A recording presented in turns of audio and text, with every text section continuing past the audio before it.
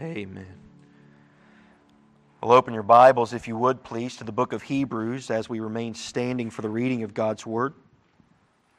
Hebrews chapter number 1, and we'll finalize this chapter this morning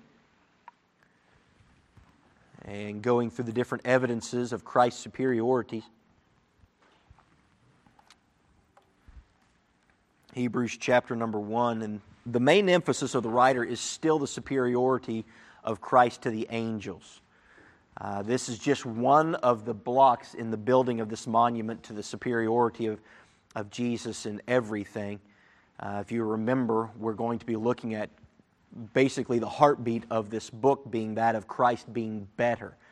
He's a better messenger, a better mediator. We saw that there at the beginning of chapter number 1, and better message. Chapters number 1 through 4, better priesthood. Chapters number 4 through 7, a better covenant. Chapters 8 through 10, a better life. Chapters 11 through 13. And so we'll notice this more as we get into it. But let's read this morning. And we're going to start in verse number 5 for context. But we'll read through the remainder of this chapter. Being made so much better than the angels, as he hath by inheritance obtained a more excellent name than they. I started in verse 4. Verse number 5, For unto which of the angels said he at any time, Thou art my son, this day have I begotten thee. And again, I will be to him a father, and he shall be to me a son. And again, when he bringeth in the first begotten into the world, he saith, And let all the angels of God worship him.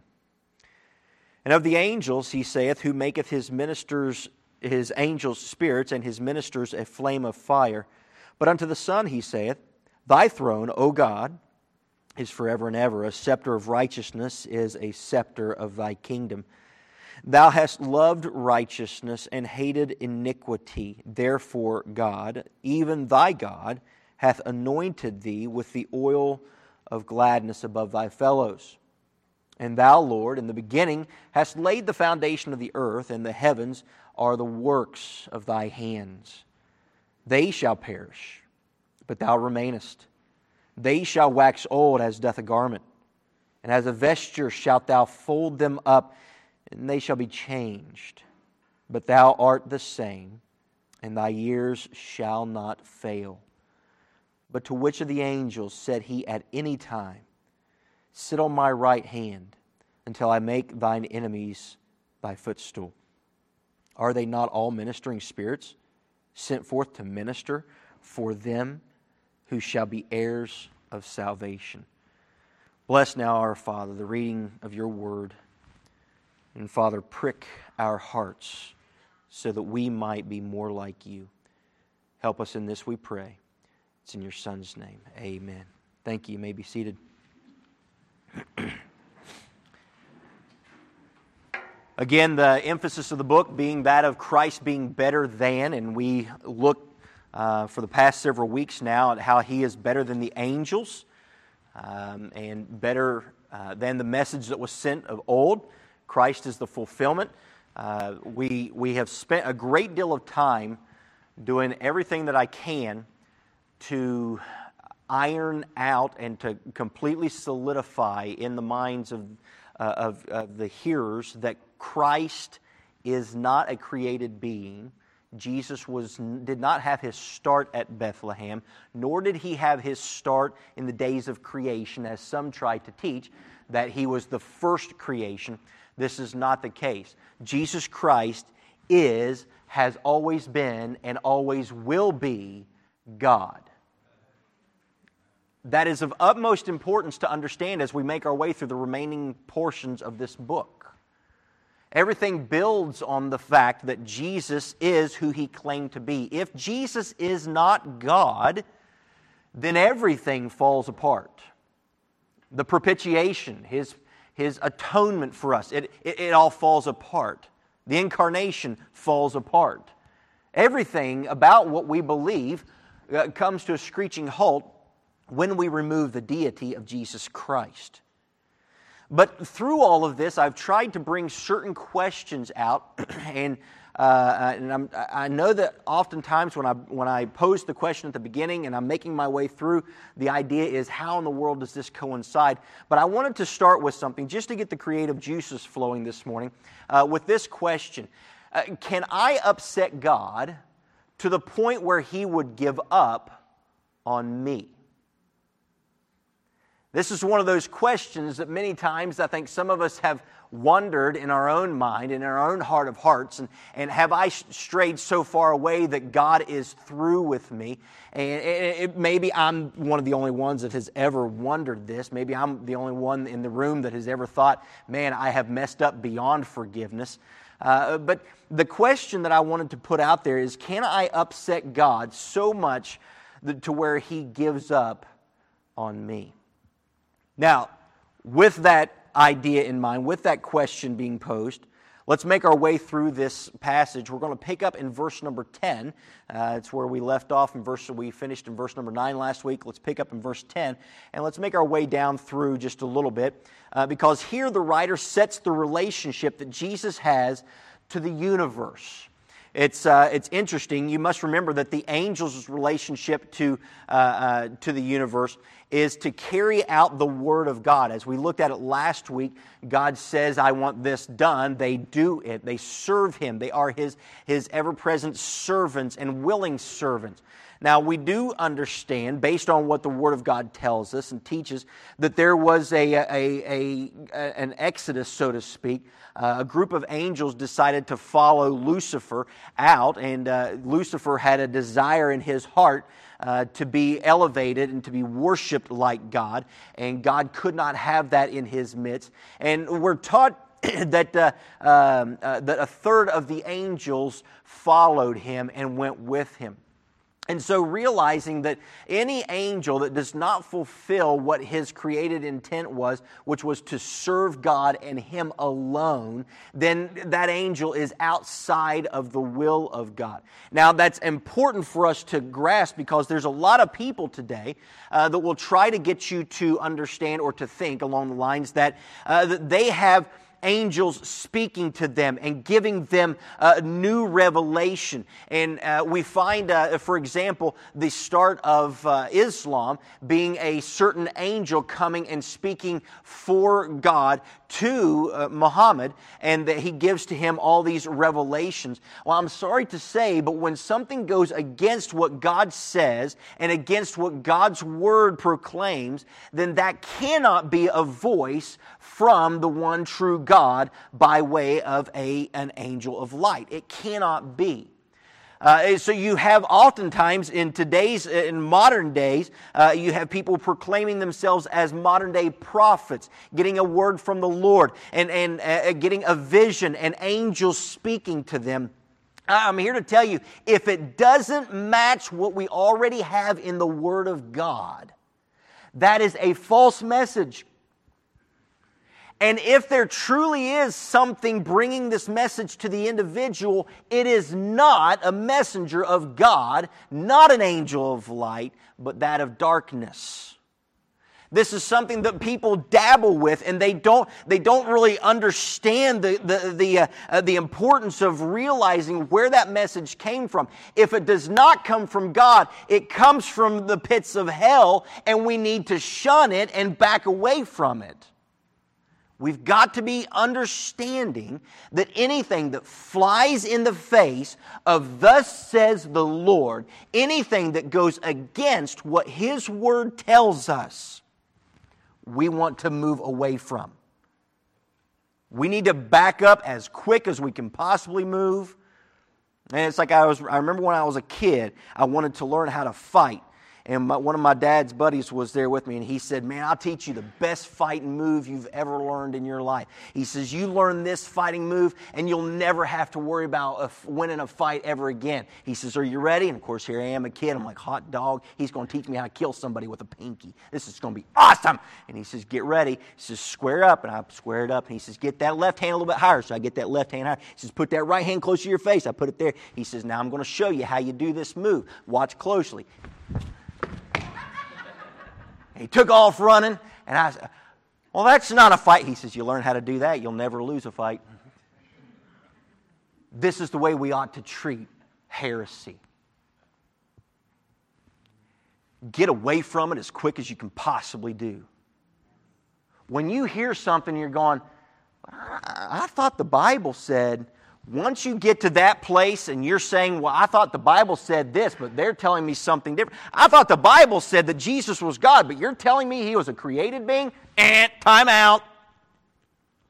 Run. Now, there does come a time, and before anybody comes up to me after church and says, well, Brother Andy, I'm holier than that. Praise the Lord for you. But some of us aren't. And I would much rather tell the strong individual to back up than to tell the weaker one, charge forward.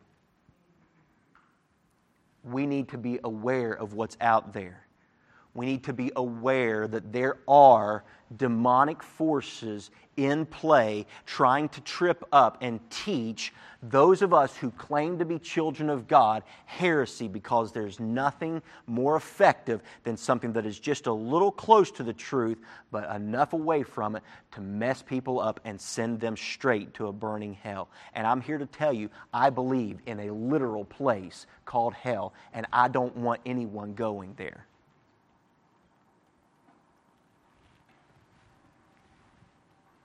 I want you to see and remember the angel's relationship to the Word of God in His creation. We looked at that last week. The angels obey the Word of God.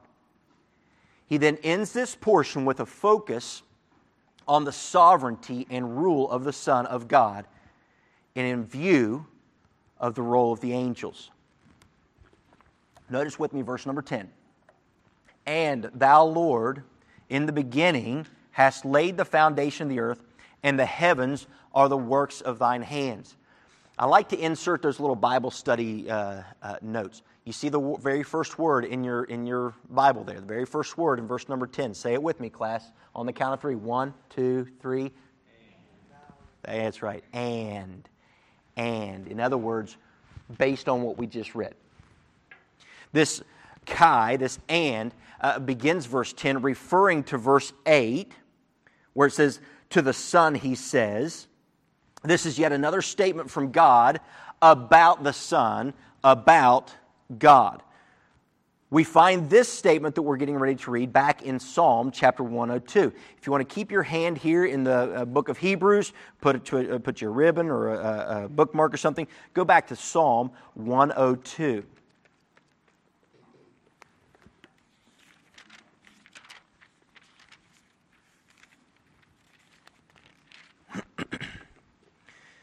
Look at Psalm 102 and drop down to verse number 25.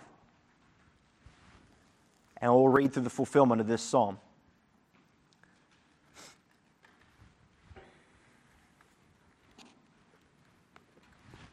Verse 25 of Psalm 102 reads this way. Of old hast thou laid the foundations of the earth, and the heavens are the work of thy hands. They shall perish, but thou shalt endure. Yea, all of them shall wax old like a garment, as a vesture shalt thou change them, and they shall be changed. But thou art the same, and thy years shall have no end. The children of thy servants shall continue, and their seed shall be established before thee. Notice what is being told to us here in this psalm.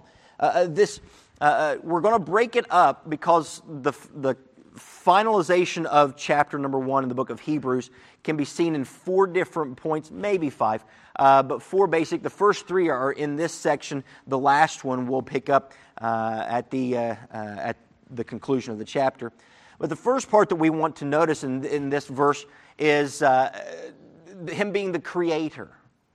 Notice what it says there in Psalm 102, verse 25. Of old thou hast laid the foundation of the earth, and the heavens are the work of thy hands. Now, if you remember from back in chapter 2, or back in verse 2 of chapter 1 of the book of Hebrews, we looked at Christ being the creator. We looked at Him being the sustainer as well. And this lends to us the idea that Jesus Christ Himself was involved in the act of creation.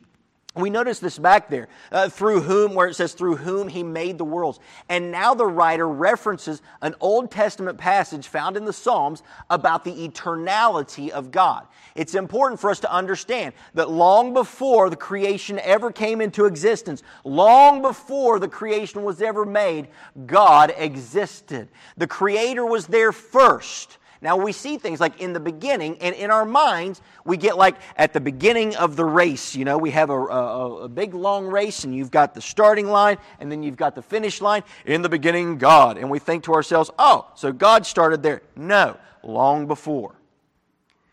Just as the artist existed long before the artwork ever exists.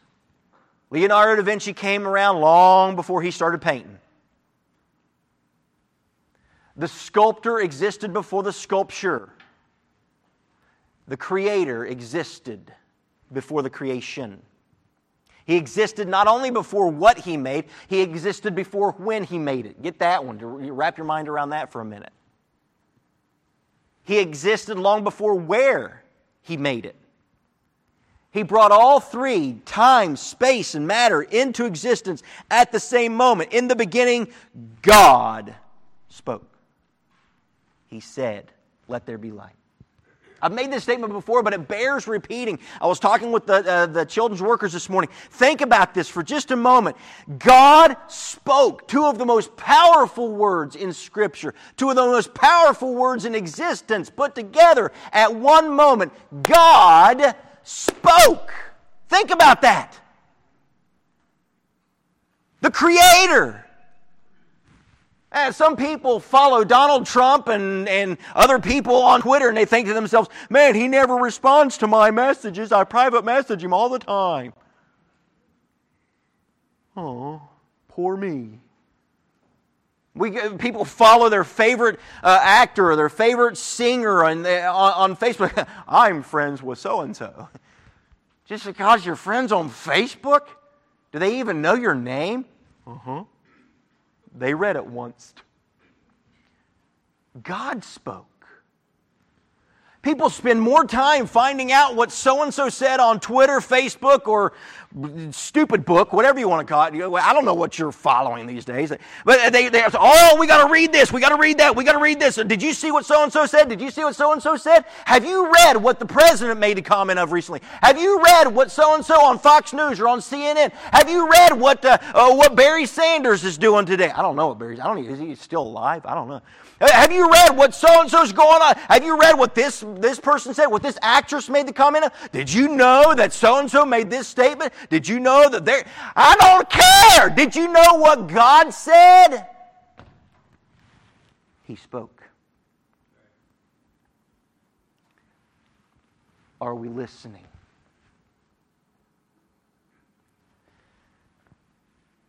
God spoke in many different ways, at many different times, through the prophets.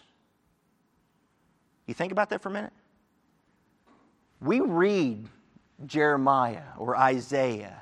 We read about Elijah, and he's proclaiming, and nobody is listening to them. And we go, oh, how foolish the people of Israel were not listening to Jeremiah. And he's running around in his underwear that he buried for a month, and he said, hey, pay attention. And nobody's listening to him. He only had part of the message. You and I have the entire thing, and we don't listen.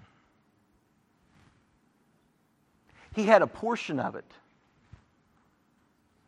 We have every word that man is capable of receiving by God. How dare we look down our nose at the people in Jeremiah's day? How dare we look down our nose at the people in Ezekiel's day? When we ourselves won't pick up the completed Word of God and spend just a few minutes finding out what He said. God spoke. What has He said to you recently? Have you heard from Him lately?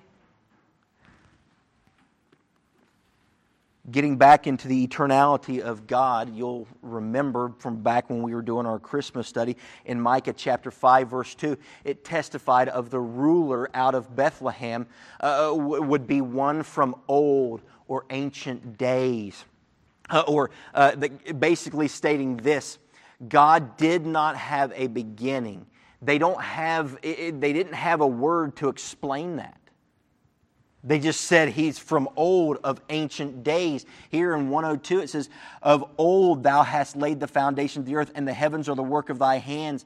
It says in verse number 27, but Thou art the same, and Thy years shall have no end.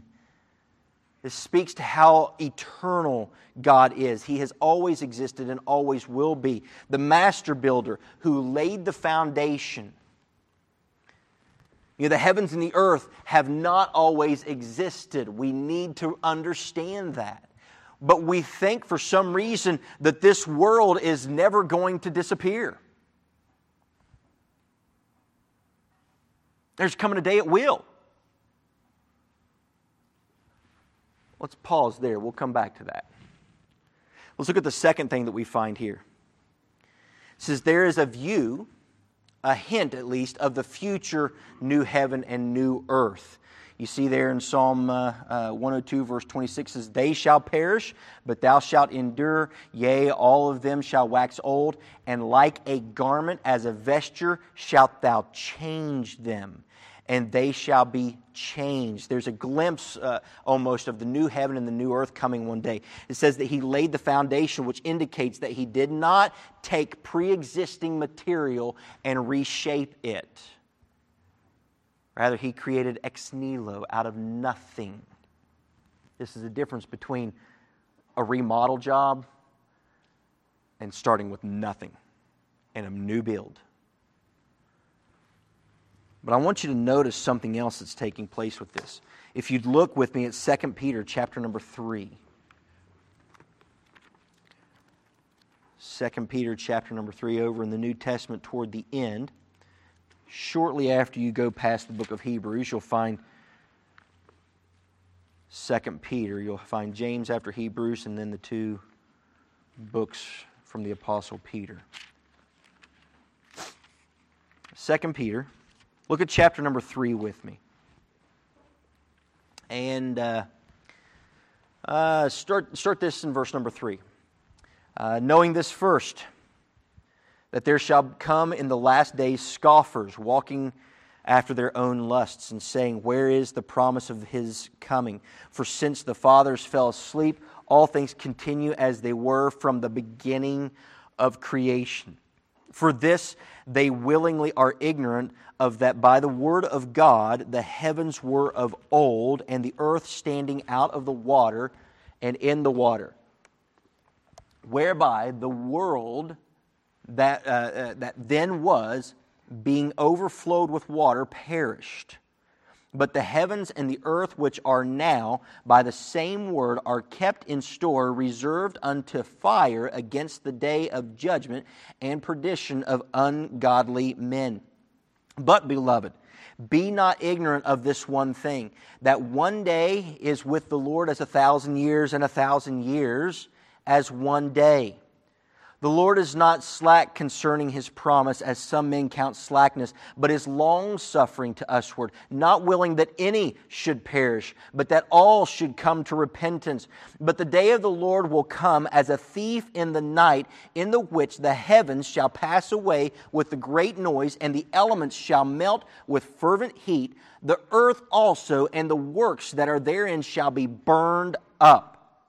Seeing then that all these things shall be dissolved, what manner of persons ought ye to be in all holy conversation and godliness, looking for and hastening unto the coming of the day of God, wherein the heavens, being on fire, shall be dissolved, and the elements shall melt with fervent heat. Nevertheless, we, according to His promise, look for new heavens and a new earth, wherein dwelleth righteousness. Wherefore, beloved, seeing that ye look for such things, be diligent, that ye may be found of Him in peace, without spot and blameless. Pause for station identification.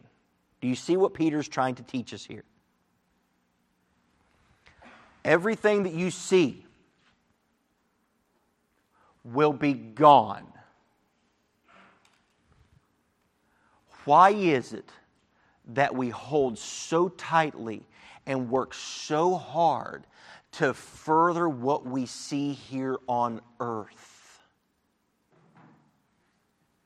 He says, why are you so wrapped up in the things of this world?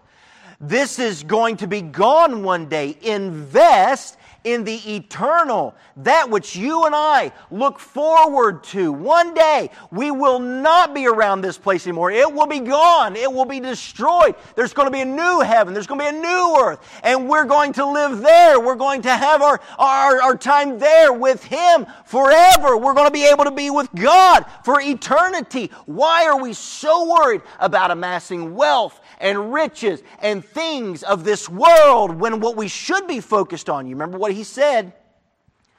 He says, verse 14, wherefore, beloved, seeing that ye look for such things, be diligent that ye may be found of Him in peace. Go back just a little bit more. He says, verse number 7, but the heavens and the earth, which are now by the same word, are kept in store, reserved unto fire against the day of judgment and perdition of the ungodly. But, beloved, be not ignorant of this one thing, that a day is with the Lord 1,000 years, and 1,000 years like a day. In other words, we may be working so hard to amass some stuff that might only last you a day at best. He says, focus on the things of tomorrow, on the things that are important. Verse 11, seeing then that all these things shall be dissolved, what manner of persons ought ye to be? In all holy conversation and godliness, looking for and hastening unto the coming of the day. Catch this. He says, if everything's going to be dissolved, everything's going to be burnt up that is worldly, why wouldn't you chase after that which is eternal?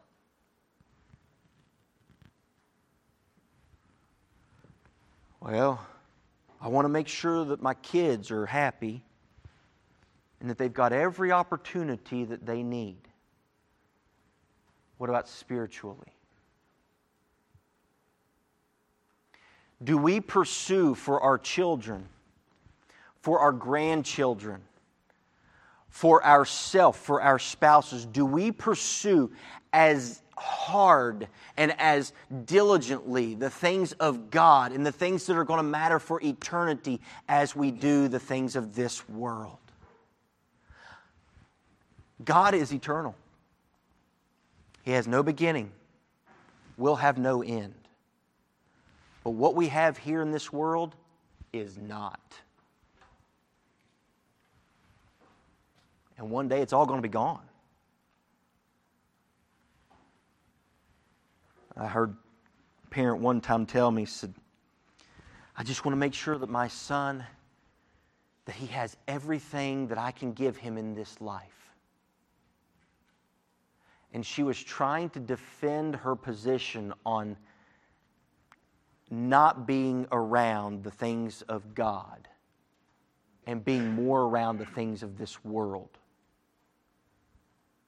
She wanted to make sure that she was working long and hard enough. And I just looked at her and I said, dear lady, do you not understand what's important to him? Because what was important to him was not whether he got the next PS 58 or whatever's coming out. He was in the house of God.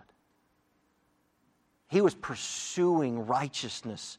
He was in his Bible regularly. The thing that he wanted more than the next video game that his mother was trying to buy him, he would have just died and gone to heaven if she would simply go to church and read the Bible with him.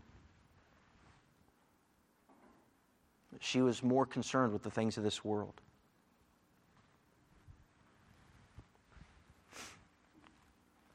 Let's take a look at the next thing. The first two being that of the eternality of God, then the next being the ever-changing creation. Third, look with me, if you would, at the never-changing Savior. Remembering that all this world will one day come to an end, only what is done for eternity will last. Jones says of this passage, talking about Christ, He is the same yesterday, today, and forever. Notice there in chapter number 1 of the book of Hebrews. They, verse 11, they shall perish, but thou remainest. They shall wax old as doth a garment, and as a vesture shalt thou fold them up, and they shall be changed. But thou art the same, and thy years shall not fail. Christ is the same in being and character. He is the same in will and in purpose. With Him there is no variableness or shadow of turning. We see that in James chapter 1, verse 17. He is the same in knowledge and understanding of His infinite understanding. He knows all things. He is the same as He was yesterday, today, and tomorrow. He is the same in counsel and of being. Go to chapter 6 of the book of Hebrews. Chapter number 6. Look what it says. This is a promise of God. We'll get into this deeper when we get to chapter 6. Look at verse 13. For when God made promises to Abraham, because he could swear by no greater, he sware by himself, saying, surely blessing I will bless thee, and multiplying I will multiply thee. And so after he had patiently endured, he obtained the promise. For men verily swear by the greater, and an oath for confirmation is to them an end of all strife, wherein God, willing more abundantly to show unto the heirs of promise the immutability of His counsel, in other words, the unchangeableness of His counsel, confirmed it by an oath, that by two immutable things, two unchangeable things, in which it was impossible for God to lie, we might have a strong consolation who have fled for refuge to lay hold upon the hope set before us. He cannot lie. He swore by things that are unchangeable. He Himself is immutable. He is of the same mind and the same affection we see in Isaiah 54:10 and John 13:1. Now, what's so great about the fact that God doesn't change? I'm so glad you asked. This ought to be the most energizing thing you have ever learned. God doesn't change. Well, why should that be energizing, preacher? What could be better to inspire us to trust Him than to know that He won't change? It's one thing, you know. I've been known to tease my grandmother from time to time over whether things are spicy or not. My mother has bitten into some spicy things before, and she has a very mild palate because I simply said, not bad. And so, yes, I am apologizing for those times where your pastor has lied. But I just got to say, it was funny. There's nothing quite as humorous as watching somebody. I'm sorry, I may have an Adamic nature. You've got it too. You do the same kind of stuff. So before you look at me like a bunch of pious gas bags, how dare you tease and trick someone? You've done it. You bite into some hot red pepper sauce, and in the back you got a little bit of tear starting to trickle down. You just suck that tear back in so nobody notices, so they have to bite into it too. Yeah, you know what it's like. You stifle that. You stifle that because you want the next person to have to enjoy it, right? You know what it's like. Kind of like when you're driving down the road and you smell something funky and you just don't say anything because you want the other person to have to smell it too. They don't. I was talking about a skunk. I don't know what you all were talking about. I have no idea where I was going with that. Give me a minute. Oh, okay. So, I had to think for a sec. Okay, so here I'm now sitting in front of my family, and I've made falafel, and I'm putting it out, and Mom says, "Is it spicy?" And I say, "No." And then she looks at my wife and she says, "Is it spicy?" Why? Because she knows that it might be spicy, and her son's going to say no, just to get a kick out of watching her bite into something spicy. But she knows my wife's going to tell her, "Yes, Sherry," or "No, Sherry, it's not spicy." Why? Because I change. And sometimes it's difficult to trust what we know changes. He doesn't change. So when He says forgiven, you can take it to the bank. He doesn't change.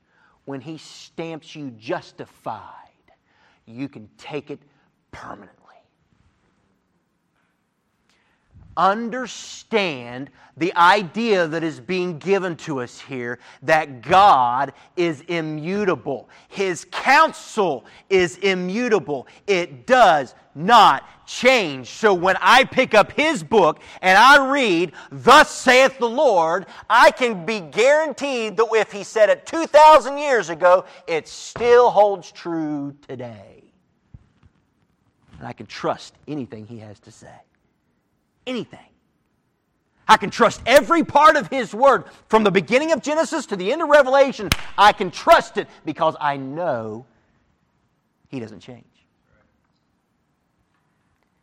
And when He says, "What sin?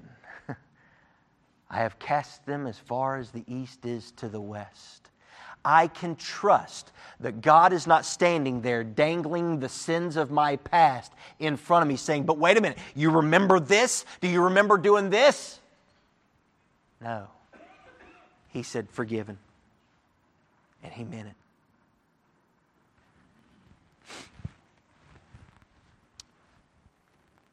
The same God that delivered the drunk Noah, or the adulterer David, or the whining Jeremiah, or the foolish Samson, or the coward Gideon, or the selfish Jonah, can and will deliver you too.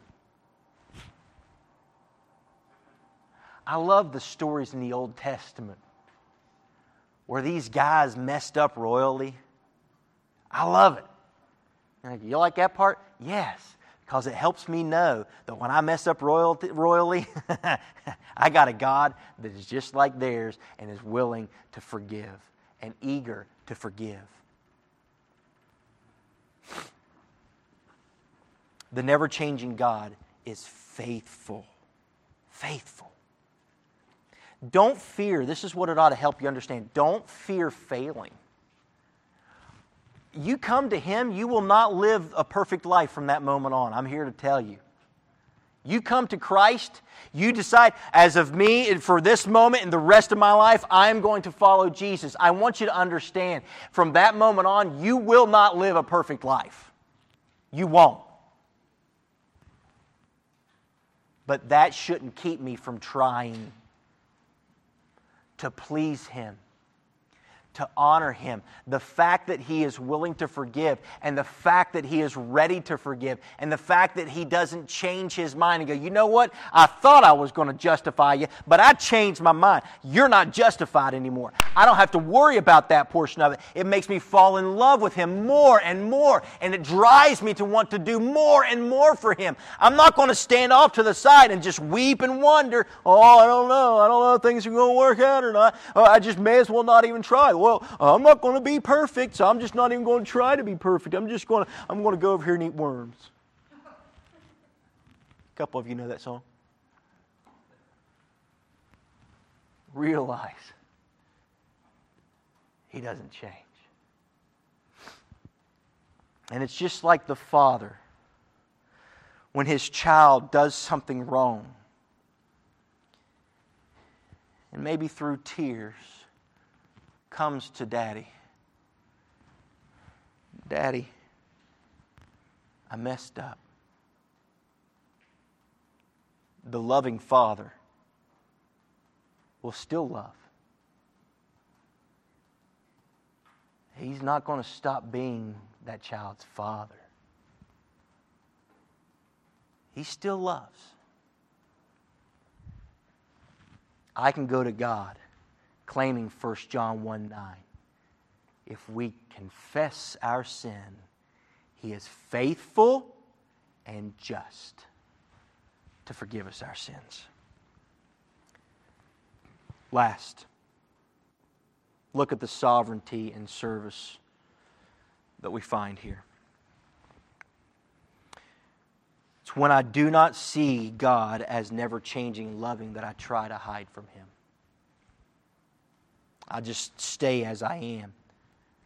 But notice here in Hebrews chapter number 1, verse 13. But to which of the angels said He at any time, sit on my right hand until I make thine enemies thy footstool? Are they not all ministering spirits sent forth to minister for them who shall be heirs of salvation? You know, we looked at this earlier in this chapter, how Christ is seated at the right hand, verse number 3, at the right hand of the Majesty on high. And I made reference to it. And we look and we think, well, is there ever coming a day where all of this bad stuff will come to an end? Yes. Well, when is God going to rule and reign? Know this. He is already seated on the throne. Already. And just as we read a moment ago, a day is like 1,000 years, and 1,000 years is like a day. You and I think it's been 2,000 years since Christ. When's He going to do anything? To Him, that was just Friday. Just a couple days ago. It's kind of like the young man that read that verse one time and was praying. He said, Lord, since 1,000 years is like a day, and a day is like 1,000 years, does that carry over $1,000 is like a penny? Can I have a penny? God said, yep, tomorrow. Realize something. We sit around and we wonder how long. Just a few moments to God's timetable has passed by. And He is right now seated, high and lifted up on the throne of God. And His Father is saying, just sit there for a little bit until I make your enemies your footstool. Realize that there are enemies of God. He has enemies. Realize this, but be of good cheer. Christ is now on the throne, awaiting the day that His enemies are brought low. But we also see how the angels are servants. The word that is used there in verse number 14, are they not all ministering spirits? brings the same idea as deacon, as diakonoi, the diakonoi of God. But I want you to notice that these are the diakonoi, or servants, ministering spirits of God, not of men. Pause for station identification. I didn't say they don't minister to men, but they are His ministering spirits, not yours. I've come in contact many times where people call down and command the angels of God to take care of certain things. Oh, easy greasy. They serve God by ministering to His, sent forth to minister for them who shall be heirs of salvation. Do you know that the very angels of God minister on your behalf? I've often wondered, anytime God is being praised, Satan, he doesn't like it. He's jealous. And I've often wondered if we, like Elisha's servant, could have our eyes open for just a moment. Would we see battles going on around this building? Could there be a couple angels dressed in armor defending the unsaved individual who is trying to hear from God that day? Could there be a battle-dressed angel keeping yourself and your ears from being stopped this morning, ministering for you on your behalf, so that the Word of God can enter your mind, infect your heart, and make you what He desires you to be? They serve God by ministering to us. This is not about our obeying our every whim, but helping us in our spiritual walk, comforting, revealing, encouraging. So back to the original question. Can I upset God to the point where He would give up on me? If God never changes, and He said of you, redeemed, justified, you tell me. Trust the God of the Bible. Get that. Trust in the God of the Bible. No other collection of holy books is like the Word of God.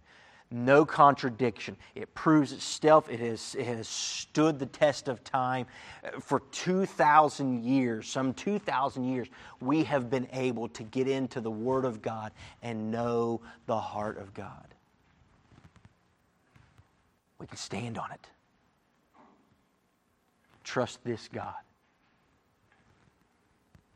Wake up to the reality of angels. Wake up to their influence, both the good and the bad. Realize that both of them are at work.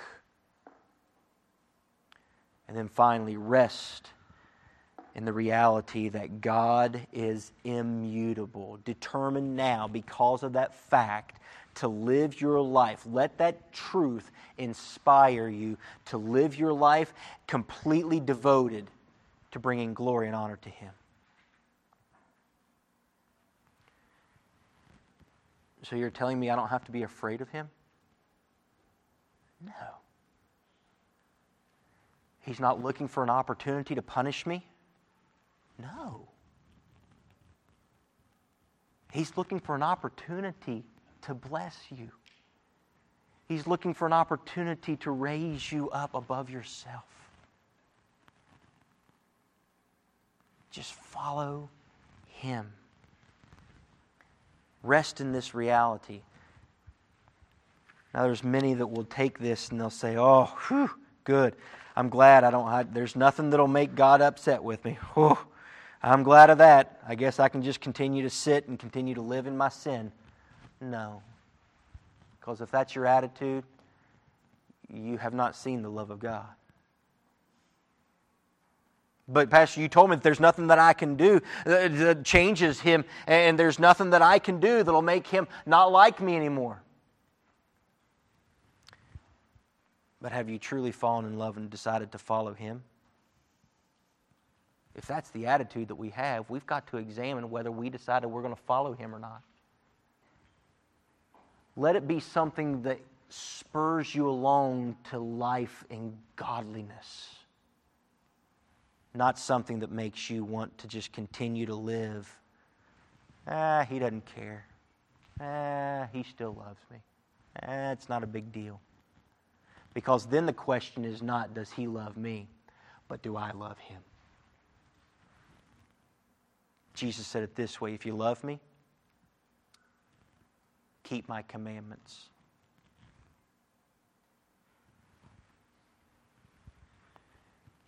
Determine now to give him every part of you and to live a life bringing glory to this never-changing God. Sweet Jesus, we bow before you this morning, recognizing who you are, that you are God. And I'm so thankful that you are, and that you are a rewarder to those that diligently seek you. But Father, we have to diligently seek you so that you're able then to pour out the rewards. Father, there may be some here today that they simply do not know you as their Savior. Maybe they've been letting some idea of a vindictive God keeping them from coming to know you. Father, what I pray is that you would stir in their heart this morning, that they would come to grips with the truth that you don't change. We do, but you don't. And so, Father, the only person that we can trust in is the one who is immutable, because nothing else is trustworthy. Father, I pray for those this morning who might be here not realizing that they're not saved. Father, they may be thinking themselves a child of God, and all the while they don't know you truly. I pray, Father, that you would remove the blinders this morning, that you would remove from them anything that is keeping them from seeing their heart the way it truly is. Father, for those of us who are here this morning, maybe we've just been struggling. Maybe some here today have been having just a difficult time moving beyond something that you said was forgiven. Father, I pray that you would help them to let that go and to live a life revealing the justification of God. We pray these things in your Son's name for his sake. Amen.